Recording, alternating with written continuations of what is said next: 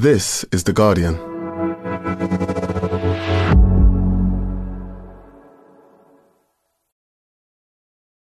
Hi, Ian here. The Science Weekly team are taking a break, so we're revisiting a few of our favourite episodes from the year so far. Back in March, the film Everything Everywhere All at Once swept up awards in its action-packed exploration of life across the multiverse. But we wondered, is it scientifically possible? And what does it mean to have multiple worlds? I hope you enjoy the episode.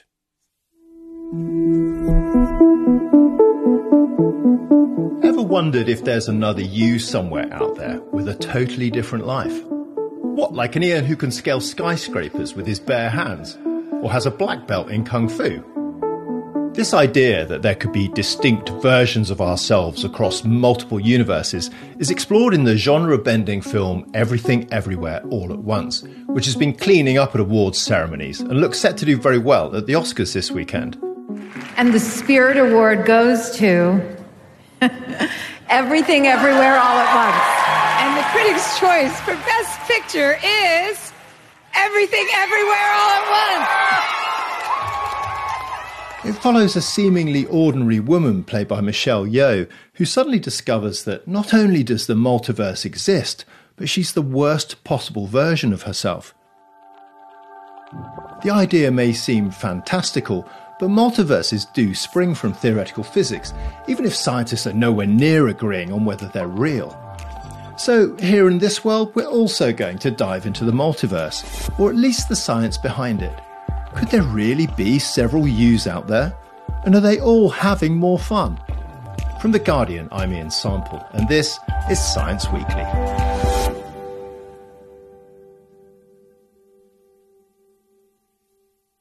Sean Carroll, you're a theoretical physicist and philosopher at Johns Hopkins University. First of all, why do you think the concept of the multiverse captures the imagination the way it does? The concept of the multiverse in science has obviously been enjoying a bit of a renaissance lately, but it's an older idea, right? You know, just the idea of imagining other ways things could be or things could have been. I think what really drives it, it's regret.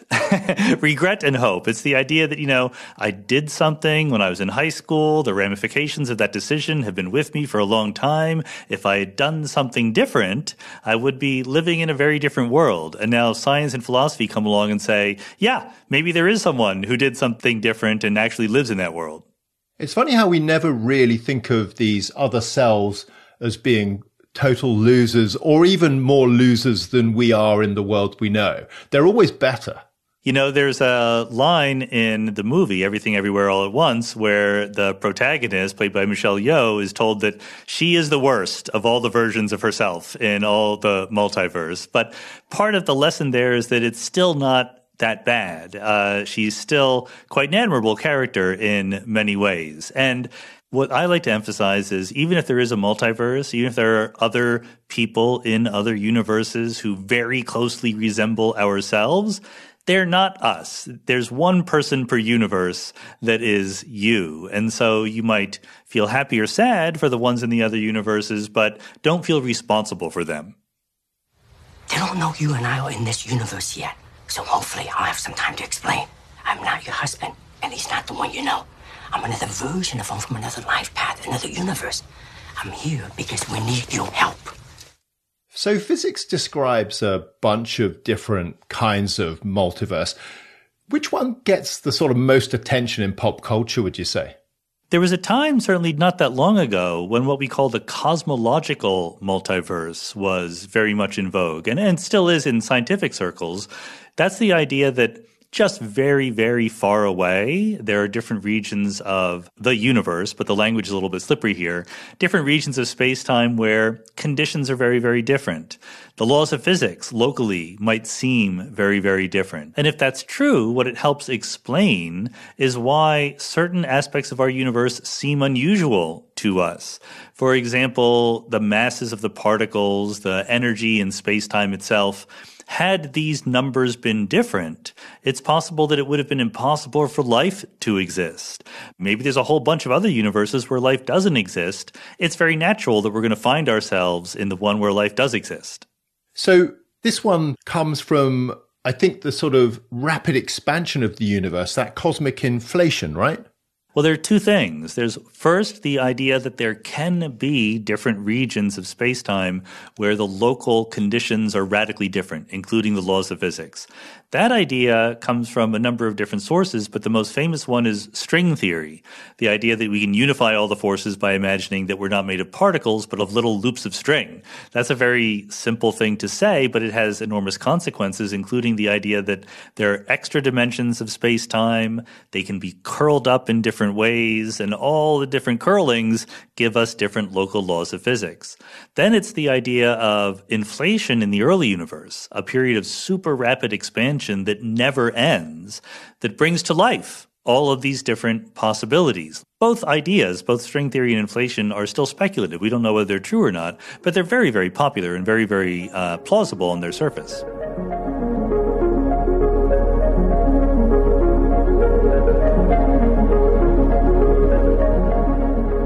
And of course, after those, we have the many worlds idea that comes out of quantum mechanics and Hugh Everett III's PhD thesis in the 1950s. Is there a way of explaining to our listeners how that works without melting their brains right away? I like the melting the brains. I don't think we should resist melting the brains. I think that we just got to bite the bullet and do that. That's okay. You know, quantum mechanics was put together in the first quarter of the 20th century, and where it landed was this idea that something like an electron doesn't have a position. When you look at an electron, you see it with some position, but the idea of looking and measuring and observing is very special in quantum mechanics. And when you're not looking at it, it's in what we call a superposition. Or if you want to bring it a little bit more down to earth, an electron can be spinning either clockwise or counterclockwise, and quantum mechanically, it's generally in a superposition of both before you look at it. And then if you just follow the equations and ask what happens, when you measure the outcome, when you look at the spin of an electron or the position, you don't see this superposition. You see a definite outcome. What happened to all the other possible things that you could have seen? Everett's idea is that they're all real. They all become real in that act of measurement. And now we're in a superposition of different universes, a universe where you saw the electron spinning clockwise and a universe where you saw the electron spinning counterclockwise. This is actually, as mind-bending as it is, to me, far and away the most likely to be real version of the multiverse. And what does it mean, though, for there to be another universe? The lesson of quantum mechanics up and down is that what we see and what there is are two kind of different things. What Everett says is basically this idea of what we call a wave function, a quantum mechanical way of describing these superpositions of all the possibilities. It's not just a convenient tool for making predictions, it's real. And if you just take that at face value and say, what should you observe if the wave function is really real? What individual observers observe is just what we see. They see that they're in an individual universe where measurement outcomes are definite, but elsewhere in the wave function, there are all these other universes where we see different things. So it's a challenge to completely change your idea about what reality is and how it works, but it all comes out of a set of equations that were based on fitting experimental data.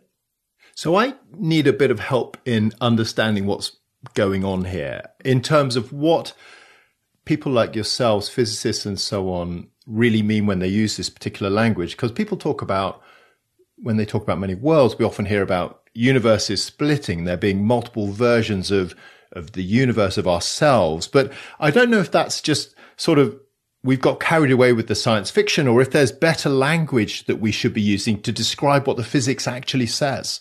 You know, this debate over language goes back to Everett himself and his thesis advisor, who was John Wheeler, and famous physicist in his own right, and they butted heads a little bit because Everett introduced the language of the universe splitting. And in his first version of his PhD thesis, he literally used an analogy of an amoeba splitting. And Wheeler said, no, you can't use that. That's not what we want to say. You got to erase that. And so Everett did, but in the published version, while he was correcting the page proofs, he sneaked in a footnote saying it's kind of like an amoeba splitting. So he really actually hung on to that language as being metaphorical, but vivid and accurate.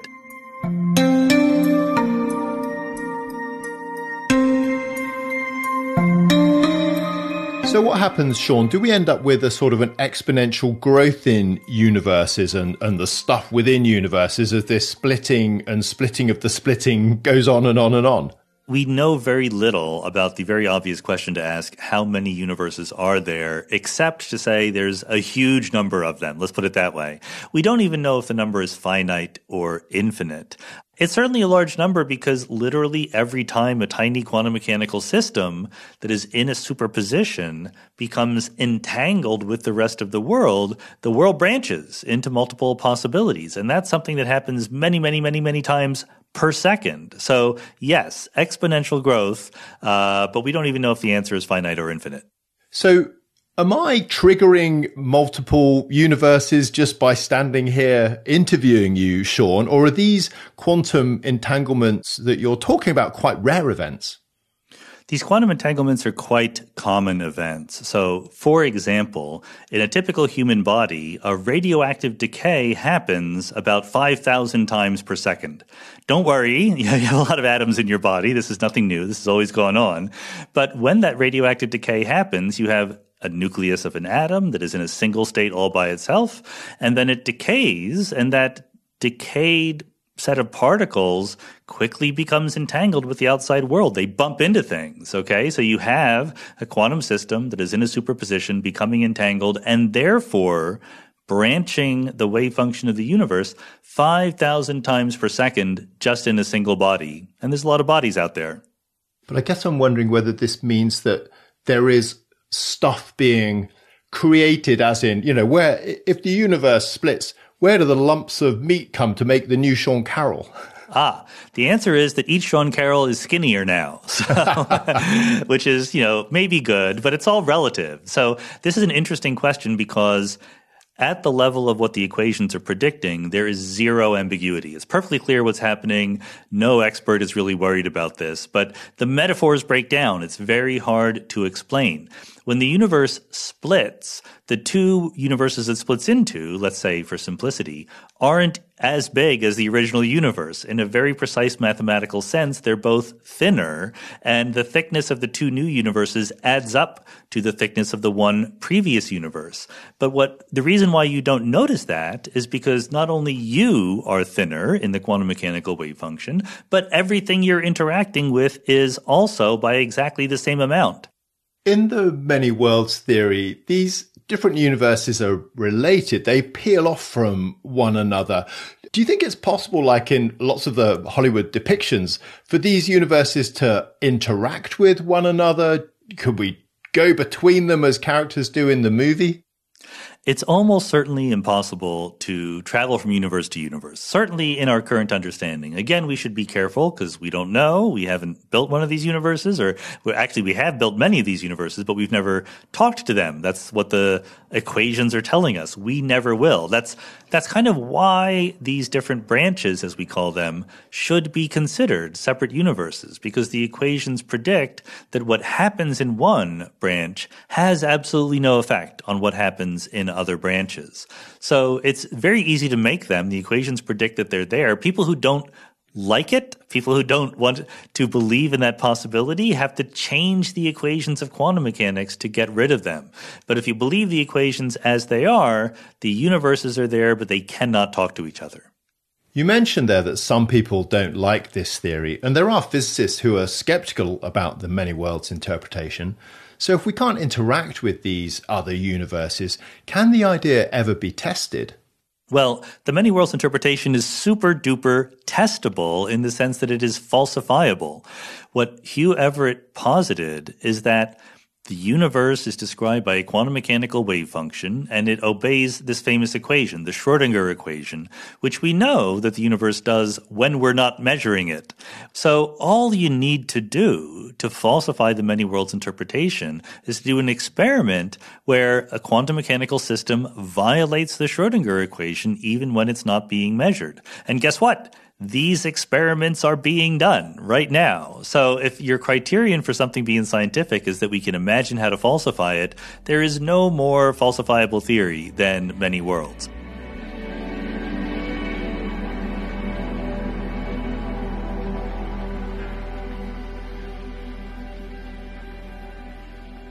Sean, if there are these multiple universes, do you think that the same laws of physics will apply throughout those? Or do you think there'll be universes where the rules of physics, the laws of physics might be slightly different?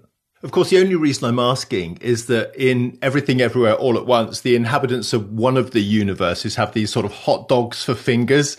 And I'm just really disconcerted that there might be another version of me out there like that somewhere.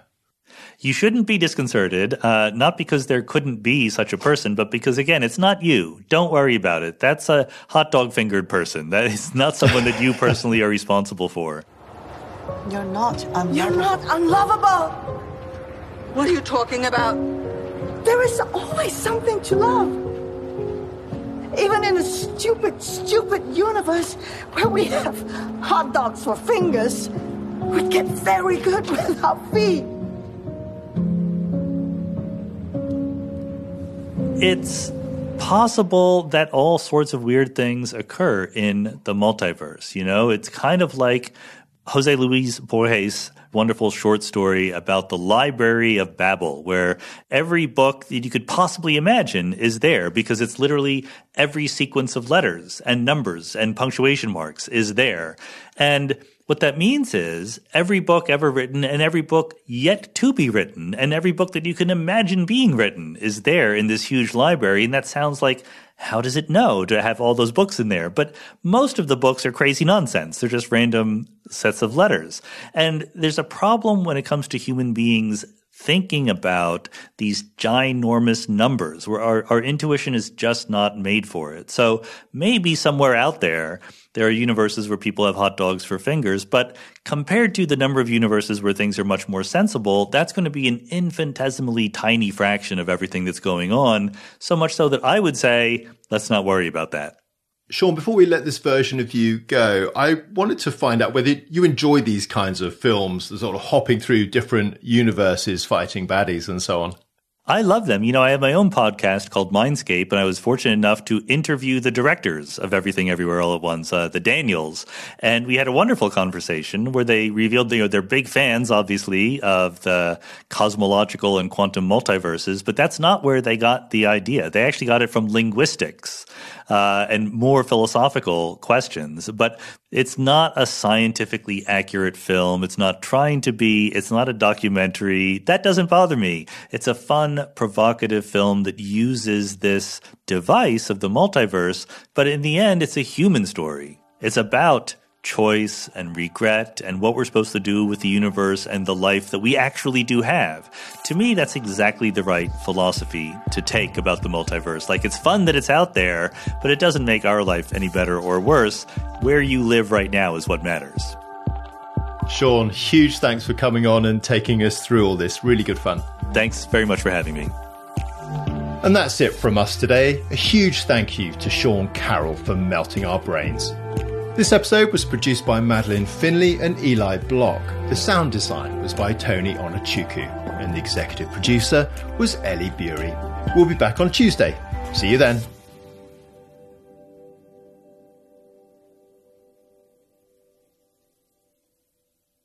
This is The Guardian.